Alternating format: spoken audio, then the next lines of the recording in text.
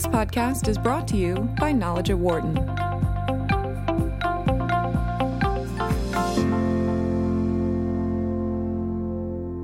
We have seen the concern about the pharmaceutical industry grow significantly in the last several years. The Martin Shkreli case, the EpiPen pricing issue, and more. And it feels like now more than ever that the pharma industry has greater control. But what is being done to rein in this multi-billion-dollar industry? A new book looks at that issue as well as other things. It is titled Drug Wars: How Big Pharma Raises Prices and Keeps Generics Off the Market. Professor Robin Feldman is director of the Institute for Innovation Law at the University of California at Hastings, and she is the co-author of this book with Evan Frondorf. And it's a pleasure to have Robin back on the show. Robin, welcome. Pleasure to be here. Thank you. The investment in drugs is so significant, but do most pharma companies right now, how well off are they making out on a lot of these drugs at this point? Well, life is good in the pharmaceutical industry these days. Not necessarily so good for consumers and for society, but pharmaceutical industry is doing very well. So the profits in the pharmaceutical industry are largely coming from raises in prices. So, for example, 80% of the growth of profits in the 20 largest drug companies has resulted from price increases, not new drugs, just raising prices. The brunt of that pain is felt by U.S. citizens because the drugs that we buy here are much more expensive than the prices elsewhere. So, for example, a drug that costs less than $400 a year in some countries costs $300,000 a year here. You asked me about the profit structure and how the drug industry is doing. Let me give you one example from one drug company, AbbVie, in 2015. They projected a $17 billion revenue increase over the 5 years from that by the year 2020. Only a quarter of that increase was projected to come from new products or increased sales. Most of that $17 billion would come from raising prices. That's staggering. Those are staggering numbers. I mean, when you think about what we've seen, and really just the publicized stuff, like the Martin Shkreli and the EpiPen case, it draws the attention of the consumer to wonder what the heck is going on with our government, with this industry in general right now, that we are not seeing more control over it. Well, it's interesting that you mentioned the Martin Shkreli case and some of the ones that people have seen. The pharmaceutical industry would like to point to those and say, this is just a few bad apples. Bad boy Martin Shkreli, maybe it's Valiant, a couple of others. But I have research that I released last week showing that it's not a few former bad apples. It's business as usual throughout the industry. Mm-hmm. This was a piece called May Your Drug Price Be Evergreen?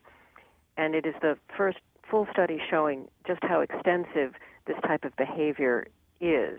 So the study covered all drugs between 2005 and 2015 that were on the market in the United States. Mm-hmm. It tracked every time a company extended its protection cliff. So companies pile new protections onto each drug over and over again, pushing out the point at which competition will enter and drive prices down. So here are a couple of the key things I found. Rather than creating new medicines, pharmaceutical companies are recycling and repurposing old ones. So every year, at least 74% of the drugs associated with new patents were not new drugs coming on the market, but they were existing drugs. Right. In other words, we are lavishing these rewards not on exciting new innovation, but on tweaks to things that already exist. Adding new patents and exclusivities to extend that protection cliff is particularly pronounced among blockbuster drugs. Of the roughly 100 best-selling drugs, almost 80% extended their protection cliff at least once, and half extended the protection cliff more. And we have lots of examples of what I like to call serial offenders. Half of those I just mentioned added 4 or more protections, and some added more than 20.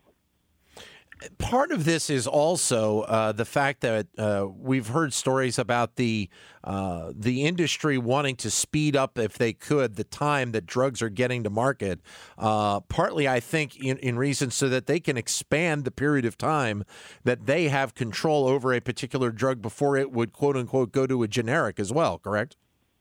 So the pharmaceutical industry is looking to expand its period of profits, both moving backwards and moving forwards. I have no problem if the pharmaceutical industry can bring drugs to market more quickly. Right. But all good things must come to an end. The patent system is designed so that after a period of time, competitors can enter and bring the price down. That's not happening. And it isn't just patents. There are more than 10 exclusivity rights that one can get through the FDA that are non-patent exclusivities for doing things like having orphan drug status or doing tests in children. The tests don't have to be successful, you just have to do them. Each of these 10 different things can extend your period of exclusivity in the market by up to 7 years. Well, and I think a lot of people don't even realize that there is an exclusivity aspect to the industry right now. Part of what makes this industry so hard to control is that it is so complex. The games are extraordinarily difficult, and they don't lend themselves to nice sound bites. It makes it difficult for legislators, regulators, and the public to understand what's going on.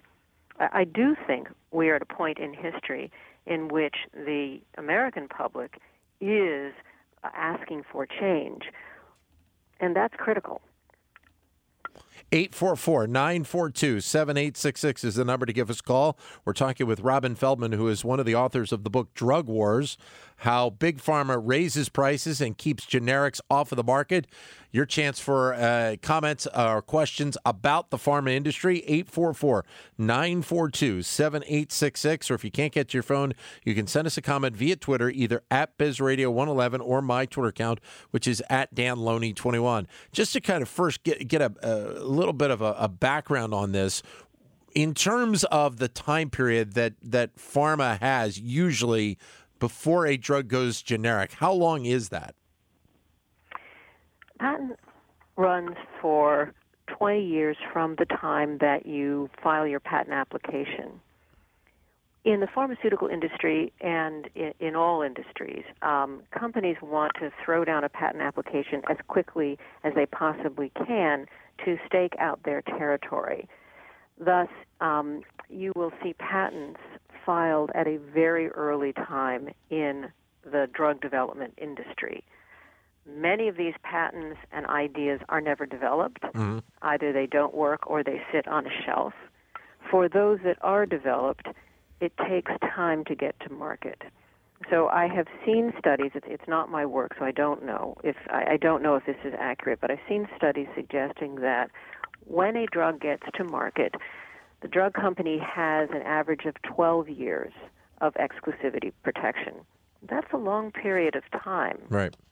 Now, the drug company would like to say we don't have our full 20 years, and that's certainly true. But 12 years is nothing to sniff at for the types of monopoly pricing that we see. 844-942-7866 is the number to give us a call. You also spend a good bit of time in the book talking about this pay-for-delay process. Can you explain what it is for the listeners? Sure. So the Hatch-Waxman Act is the act that allows for rapid entry of generic drugs. The idea is to help a generic drug get ready to come on the market and be ready to go the minute the patent ends. This has been a very successful system for a long period of time, bringing many generics into the market and correspondingly bringing the price down. Studies show that when generics do enter the market, the first generic can bring the drug down by an average of 15 to 20%, mm-hmm. and multiple generics can eventually bring the price of the drug down 80%. But that assumes the drug's get to market. So within this system, what we see is it allows a process in which a generic drug company can challenge the patent on the brand name drug. There are many patents out there that are quite weak and probably invalid. There are many patents out there that are valid, but drug companies will claim that they apply to their drug, and they don't. So this Hatch-Waxman Act includes an incentive for a generic company to do battle with the big guys. Right. And the system operates that if you successfully challenge the patent on a drug, then you, the first generic, get to be the only generic on the market for 6 months. It'll just be you, and of course the big guy who is there. That's intended to help clear out weak and inappropriate patents. Mm-hmm. Unfortunately, the drug companies have taken this system and twisted it around. So through this process, they enter into what is known as pay-for-delay settlements. In other words, they pay that first generic to stay off of the market. So the branded drug stays on the market at a very high price. The generic gets paid a little of that monopoly rent to stay off the market, and when the generic comes to market, it still gets its 6-month exclusivity. So it's a win-win for the branded drug. It's a win for the generic drug. Consumers and society lose. These things push out the horizon at which a generic drug would enter the market. Which is a version of collusion, correct? Yes. And a few years ago, the Supreme Court opened the door to antitrust suits to challenge this behavior, and some lower courts have found the behavior to be inappropriate. However, these suits are costly, they're expensive, they are difficult to pursue, these antitrust suits, and drug companies are extraordinarily creative in their activity to protect these incredibly valuable monopolies. So the companies have developed extraordinarily complex deals that are difficult to tease out. Rather than having a direct payment to the generic company, the brand name drug may have all types of side deals that are entirely economically irrational. So for example, they may pay a generic an overvalued amount to do something that the generic has no experience in and that one would never hire them to do, like being a dead middleman in the middle between the manufacturer and the seller, or paying a generic company to market a drug when the generic company has no marketing experience and isn't a marketing company. So these are economically irrational deals, but they camouflage what is essentially pay for delay. And it seems like that at least right now, while we obviously heard quite a bit of uproar in the Shkreli case and the EpiPen case from members of Congress, what have we seen Congress do specifically to address a lot of these issues? And is there a concern that going forward that they won't be able to or won't want to do enough? It will take extraordinarily strong political will to overcome the incentives to keep the system in place. A huge amount of money is flowing here. It flows into profits. That creates strong incentives for the pharmaceutical industry to keep it the way it is. And that has translated into extraordinary lobbying dollars going to both parties from the pharmaceutical industry. If we are not careful, we're going to see that we are the nation of the people, by the people, and for the lobbyists. That's the problem in Congress right now. And the other interesting piece to this is how vastly different the industry is here in this country compared to what we see around the world in terms of the pricing of a lot of these drugs. One can look at it in very direct terms. U.S. consumers, U.S. State, federal, and local governments are supporting and subsidizing drug pricing throughout the world. Our prices are magnitudes higher than the drugs for other countries. One could decide as a nation that we wish to do that. We have simply backed into it. 844-942-7866 is the number. We are talking with Professor Robin Feldman at the University of California at Hastings. She is the co-author of the book Drug Wars, How Big Pharma Raises Prices and Keeps Generics Off the Markets. Your comments welcome, 844-942-7866. If you're not able to get to your phone, you can send us a comment via Twitter, and we can bring it up on the show that way, at BizRadio111, or my Twitter account, which is at DanLoney21. When you look at the generic market in general right now, how solid is it, and how profitable is it right now? Obviously not as profitable as obviously these big pharma companies, but it seems like it does well on its own. So for a long period of time, the generic market was doing reasonably well. Now we are seeing consolidation, and we're seeing struggling among the generic companies. These types of tactics have made it difficult for generics to gain a foothold in the market and to follow the business plan that was contemplated for generic entry. So we've seen struggling from the company Teva and general consolidation. There are a variety of techniques in addition to the ones I've described that make it difficult for a generic to get onto the market. Mm-hmm. So, for example, the brand name company may sell its own generic. These are called authorized generics. And this is done to try to discourage the generic from coming on the market or to cut into the generic's profits when it gets there. The brand name companies also negotiate certain types of deals that will give their own drug a more prominent place in terms of reimbursement. That makes it difficult for a pharmacist to substitute the generic for the brand. It's difficult to describe these simply. The games are complex, but at the end of the day, it's the consumer that suffers, and the prices continue to skyrocket, again, in a way that's economically irrational. If we have a reasonably competitive system, you won't see this. But getting that reasonably competitive system seemingly is a very hard element to try and bring forth when you think about all of the factors that are involved here. Obviously, the drug companies, as you mentioned, the lobbying, the pricing issues, which have kind of been in place for a long period of time, and the seemingly lack of significant interest by Capitol Hill to be able to make changes on this. There are some fairly simple approaches that could make a big difference.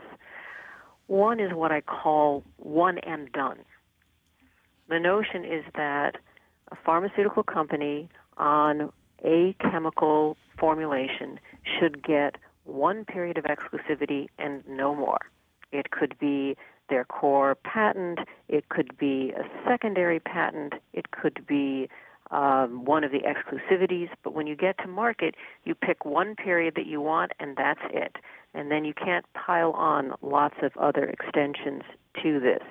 That would be a reasonably simple approach to shutting down the behavior. The second approach is transparency. Deals like this thrive in dark corners, and a little sunshine goes a long way. If Congress or the states were able to promulgate regulations that would ask for simple openness about what the different deals are, it would be much easier to shut them down. The study that I published last week looked at 160,000 different data points that had to be painstakingly extracted from and pulled together from lots of information just to tease these games out. With public information, that could happen in the blink of an eye. Those are really key. And then the last issue I would suggest is what I call ruthless simplification. The system we have for approval of generic drugs is far too complex. Mm-hmm. Many of the fixes that Congress contemplates are very complex. Complexity breeds opportunity, and the drug industry is adept at exploiting that complexity. A simpler system makes it much more difficult to play games like these. So would this come from people that are looking for innovation in this area? Where do you think this would come from? In terms of the actual proposals or the competition? Or the competition, more so. So I do think that the generic industry has the base to provide competition within the field. We need to change the surrounding incentive systems that allow people to compete and play the game. So I think we are primed to do this. We just have to make sure that the system doesn't incentivize people away from competing. And that's, I like to say... Mm-hmm. I was going to say, and that's unfortunately the way that it is pretty much set up and geared, is to incentivize them. So you can't blame the drug companies for behaving in their own economic self-interests. If you want rats to run in a particular direction in a maze, you can't have the cheese located at the other end. Right. And right now, the cheese is poorly located. We are talking with Robin Feldman of the University of California at Hastings. She is the co-author of the book Drug Wars: How Big Pharma Raises Prices and Keeps Generics Off the Market. Your comments welcome at 844-WHARTON, 844-942-7866. Or if you can't get to your phone, you can send us a comment via Twitter, either at BizRadio111 or my Twitter account, which is at DanLoney21. And just off of those last comments and seemingly looking at this as we've done a variety of segments on the industry as well, it just feels like to a degree we are running in a circle here. Yes, but sometimes you have to run in a circle until you can find the exit. And I do believe we are at a point in history where it may be possible to find a way out of the problems that we have. The key, however, is going to be popular sentiment. We are a democracy, and even with extraordinary lobbying, Congress and state and local governments do respond if the pressure is overwhelming. So it's up to listeners like yours, if they care about this, to try to push for the change that they would like to see.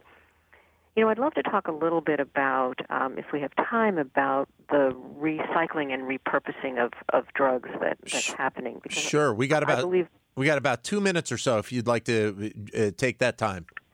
Sure, because I believe that's one of the next arguments that's going to have to be considered.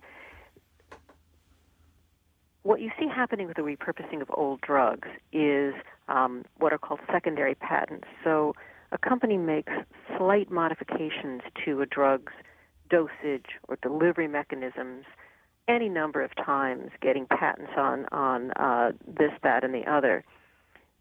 These tweaks are enough to get you past the patent office, but here's the problem. They don't mean much in terms of benefits to patients. So we're lavishing expensive rewards, patents, and exclusivities on suboptimal behavior. The problem isn't just with secondary patents. We see the same problem with non-patent benefits granted at the FDA. Mm-hmm. There was a recent FDA ruling that confirmed that you can get orphan drug status, that's 7 more years of protection, without a plausible theory of superiority.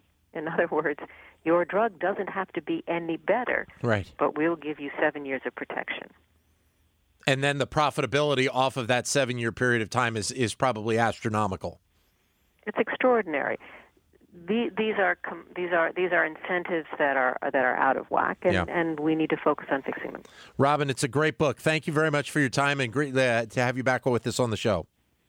Great to be here. Thank you. Thank you. Robin Feldman. The book is Drug Wars: How Big Pharma Raises Prices and Keeps Generics Off the Market.